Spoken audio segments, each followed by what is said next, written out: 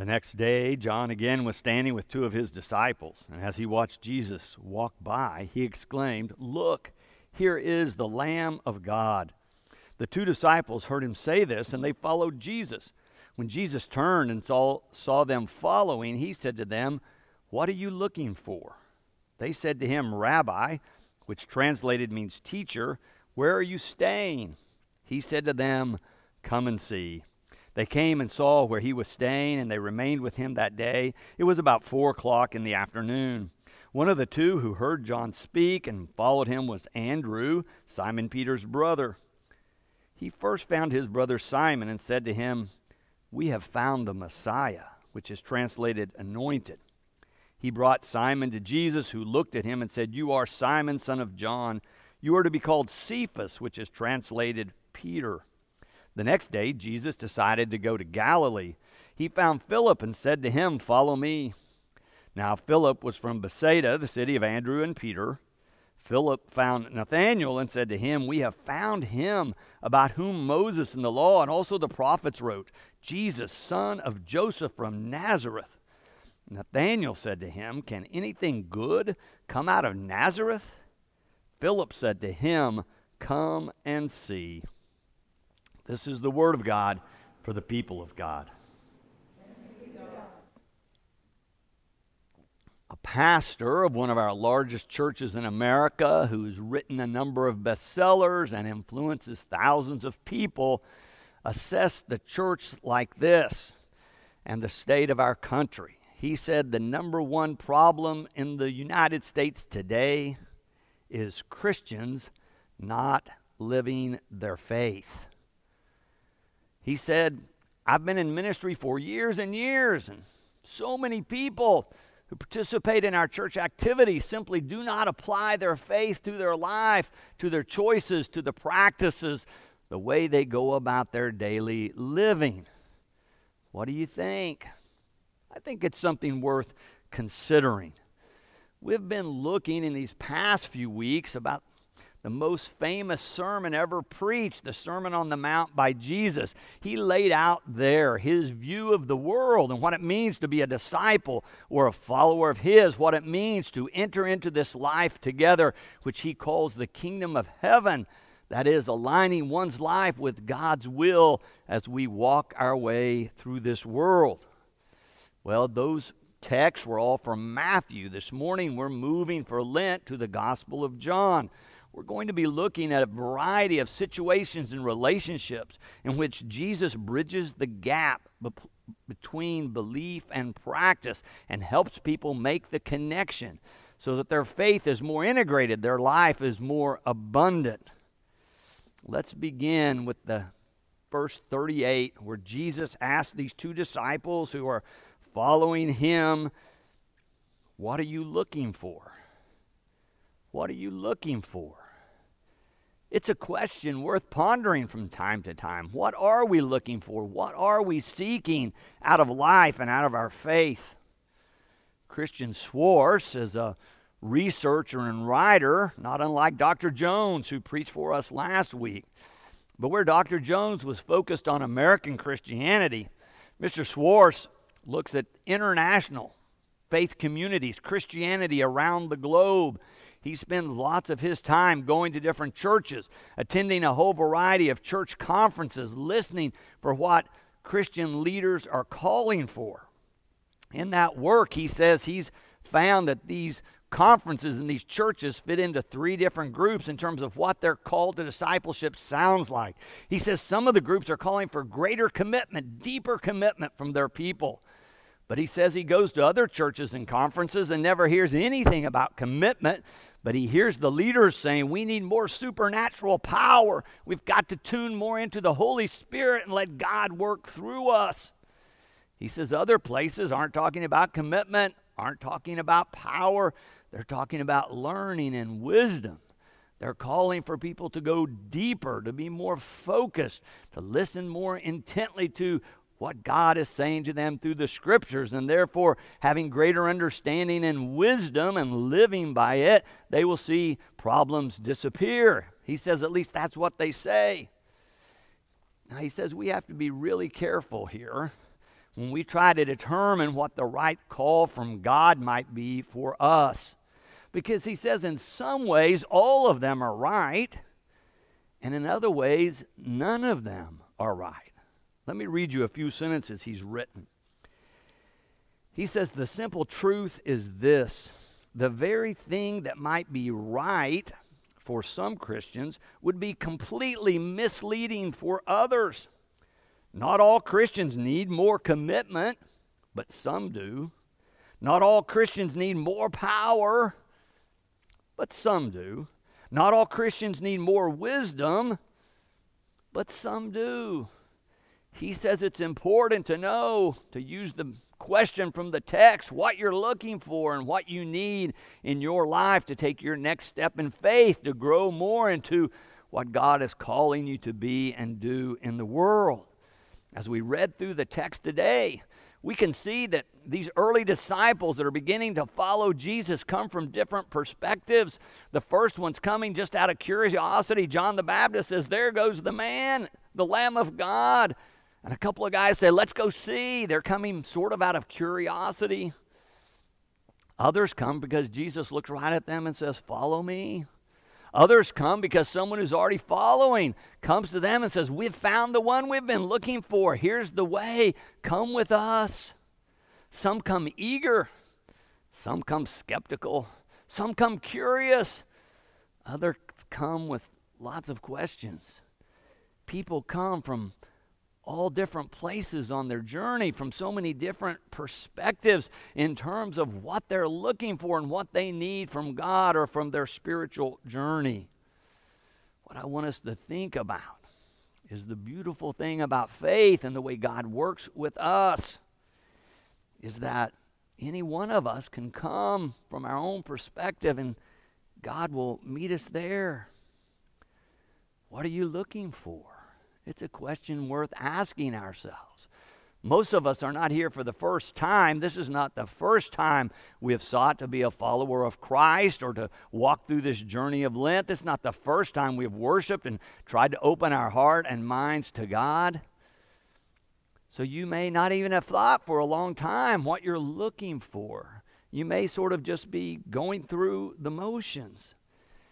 Adam Hamilton, our pastor at the Church of the Resurrection, United Methodist Church in Kansas City, has a helpful analogy here, I think. He says that the way he sees the Bible is story after story of people falling in love with God, making a commitment to follow, following for a while, then over time, drifting away again. He says, I've been married for decades now, and that's sort of the way my relationship with my wife is. Sometimes I'm in love, sometimes I've drifted away. Now, I don't think I would have written that in a book about my wife, but that's what he says. But he says he has some practices he uses when he finds that he's drifted away. I want to read you what he wrote. He says when he realizes he's in that position, he says, I begin by praying for her. I spend time speaking with God, asking God to fill my heart with a love for her. I then begin giving thanks for her, recalling the blessing she is in my life. I thank God for her. These words of gratitude lead to feelings of gratitude I have for her. I then begin focusing on doing loving things toward her. I seek to do things that bless her. Finally, I seek to spend more quality time with her. In the end, I rediscover the love I had at first for her. The same principles work in reclaiming my spiritual passion, Hamilton writes. What are you looking for? Fresh commitment? More power, more wisdom, or maybe you've come up with something that's just specific to you in your life and in your journey at this point. What the Gospel of John is saying is that Jesus can help you bridge the gap, can provide that for you, that God is at work in Christ to fill you up, to meet your needs, to make you whole, that you might experience the fullness of love and life. It can come to each of us in a different way. We all come from different perspectives. But what I think the gospel promises is that it can come in a unique way that is just right for you. That God can meet us wherever we are on our journey. This season of Lent, these 40 days, beginning with Ash Wednesday and leading up to Easter, not counting the Sundays, which we consider little Easters when we come together to worship, is a journey. All the spiritual writers talk about Lent as a journey where we're walking with Christ. We're remembering the 40 days that Christ spent in the wilderness, clarifying his identity, opening himself to God's leading, looking to make that connection, to be clear about who he is and what the call is on his own life. Typically, we gather here in the sanctuary on Ash Wednesday and have a service that invites us to observe a holy Lent, to confess our own sin, to look at our own mortality, to go deeper and look at the hard places in our lives that are broken or wounded, where we need help or healing. And then at the end of that service, the congregation is invited to come to the altar rail to receive the imposition of ashes, where one of the pastors will put their thumb in ash and then make the sign of the cross on your forehead. Typically, what we say when we make the sign of the cross is repent and believe the gospel. It's a quote from Jesus who says, repent and believe the gospel as he begins his ministry. Repent and believe the gospel, for the kingdom of heaven has come near, he says. Repent is the biblical word for changing your mind. It comes from the Greek word metanoia, meta meaning change, and noia or nos meaning mind. It's a call to change your mind or change your direction, to change things in your life that are wrong, to reorient toward God and ask God to help you make those changes, to open yourself to God's power and spirit to make those changes in your life. It's so interesting to me that there's this dynamic in the church, even though Jesus calls for change as the way he begins his ministry, that often we in the church are the ones who are against any change. It can happen at a denominational level where some are trying to move the church one way and others are disagreeing. But it can also happen in local churches. If you've been a part of a church, any church just about, for very long, and they decide to change the carpet, there's a divisive fight about what color shall we use. It can be more significant thing like changes in music and worship or worship style, or maybe a building project. But what I've seen in churches is that there's always a fight when someone calls for change. And yet Jesus begins his ministry by calling us to change. Repent. Change your mind. Open yourself to God. Be open to new things. Let God lead you into the future. Repent and believe the gospel. Believe that God's love is here for you now. That God's love is the safest and fullest way to move into the future, to receive God's love into your life, and let that be the primary thing that guides and directs you from that point on. Repent and believe the gospel. This week I was reading Dr. Martin Luther King Jr.'s letter from a Birmingham jail. This is a letter he wrote way back in the 1960s. He had been demonstrating for greater equality and justice in terms of black Americans. He had been put in jail after a group of them had paraded without a permit, they said, in Birmingham. While he was there, he received a letter of criticism from some white clergy telling him to slow down. He's moving too fast. Just wait a minute. Wait a while longer. Quit calling for justice. Quit making trouble, they were saying. He writes a lengthy letter back to them. It's worth a read. You can find it on the internet. So much of what he said 60 years ago rings true as if he wrote it yesterday. But one of the things he says when they tell him to slow down and quit calling for change, he says when he looks at history, what he finds is that when those in power say wait, What they really mean is never. Stop. Stay where you are. And King says, God is calling me to call for this change. This is God's will, I believe, to call for this change. God is not endorsing the status quo, King says, and he continues to call for a change in race relations in America. Yet, even though we have heard this over and over, it's important, I think, for us to remember that Jesus begins his ministry calling us to be a people of change. The kingdom of God, the kingdom of heaven is not here yet. And so change is what God needs. Change in us, change in the world, change in the churches. We need to tune in to God more deeply. It's the call of Lent, to be willing to allow God to change, for us to be willing to take a step in faith to change things we know are wrong in our lives and in our country or in our society. Jesus does not endorse the status quo. When people are skeptical, when they're slow, he bids them come and see. Walk with me for a while. Follow me and let God work in your life.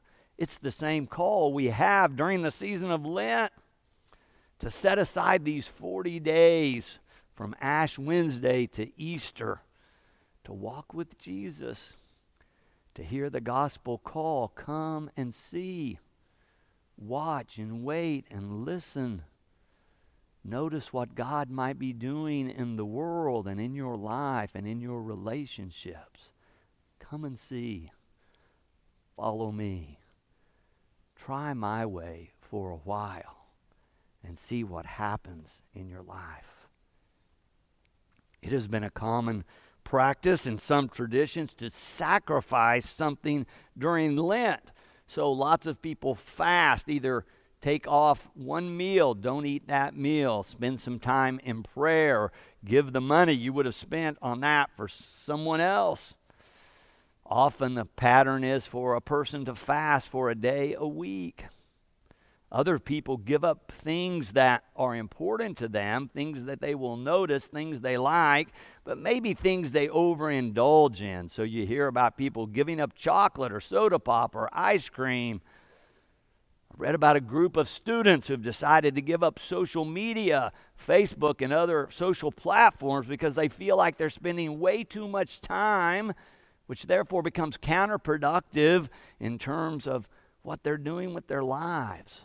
So you can fast from food or fast from other things. The idea, though, is that when you think about it, oh, I'm missing a meal or I'm not doing that practice, is that that's a signal to you to pause and talk to God or listen for God. It's a way to remind ourselves. It's a sacrifice or it's self-denial, as some writers say, but it's to remind us who God is and what role God is or is not playing in our lives. To do that over the course of 30 days or 40 days can take you deeper in terms of your faith and your walk with Christ. So some people give something up. Others take on a new discipline or a new practice, some form of prayer or more Bible reading or some form of action that leads them deeper into the love of God or the love of their neighbor. So they might volunteer, feed someone at a food kitchen or to serve someone in a way they wouldn't have done before. Or they might set aside an intentional time every day or every week to focus particularly on God, maybe to light that candle that's in the Lenten resource bag and sit and listen for God for a few moments, to let all the other distractions and burdens of the world fall away and practice taking a step toward God. The Lenten journey is for us to take steps away from things that we know hurt or harm us or others and step into the healing, hope, and love of God ever more deeply.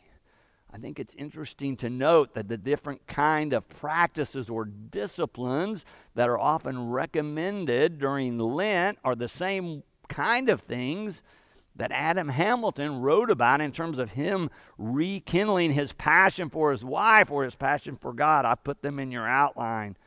He mentions prayer, reflection, thanksgiving, doing loving acts, reallocating where and how we spend our time. The idea here is that all of these can help bridge the gap between our belief and our practice, between who we want to be and who we are. Lent can be a hard journey when we sacrifice or suffer or deny ourselves. It's not always a practice we're used to. It can also be a difficult journey if we're reading about the suffering that Christ went through for us on his way to the cross. But it can also be a great time to draw closer to God, to fall in love with God again, to use Hamilton's analogy. It can be a great time to come and see, to have the experience of God's love alive in your life. Are you ready to fall in love with God again? Are you ready to fall in love with God's family again and allow God's love to be the primary and driving force in your life? It's a question Lent begs us to consider, so that we might allow the love of God to fill us and transform us. Of course, what our story says today, that any time one of these disciples encountered Christ, not only did he receive a deeper relationship with God, but that disciple almost always turns and calls another or shares that with another. So it's not simply something we do for ourselves, but a way that God heals us and also heals others or offers hope to the world. Lent is not a season just about suffering and sacrifice. It's also about putting us in a place of receiving the transforming love of God and sharing it with others. So let us not confuse the means with an end. Lots of different practices we can try, but all of them are to lead us into a deeper, more intimate relationship with God, so that God's love is filling our lives, so that we become a vessel of God's ever-flowing love. Let's make sure whatever we choose to do during Lent, that it leads us in that direction of being closer to God, knowing God's love deeper, and allowing that love to flow through us to others. If we can do that, Lent will be a great season for all of us. Amen. And thanks be to God.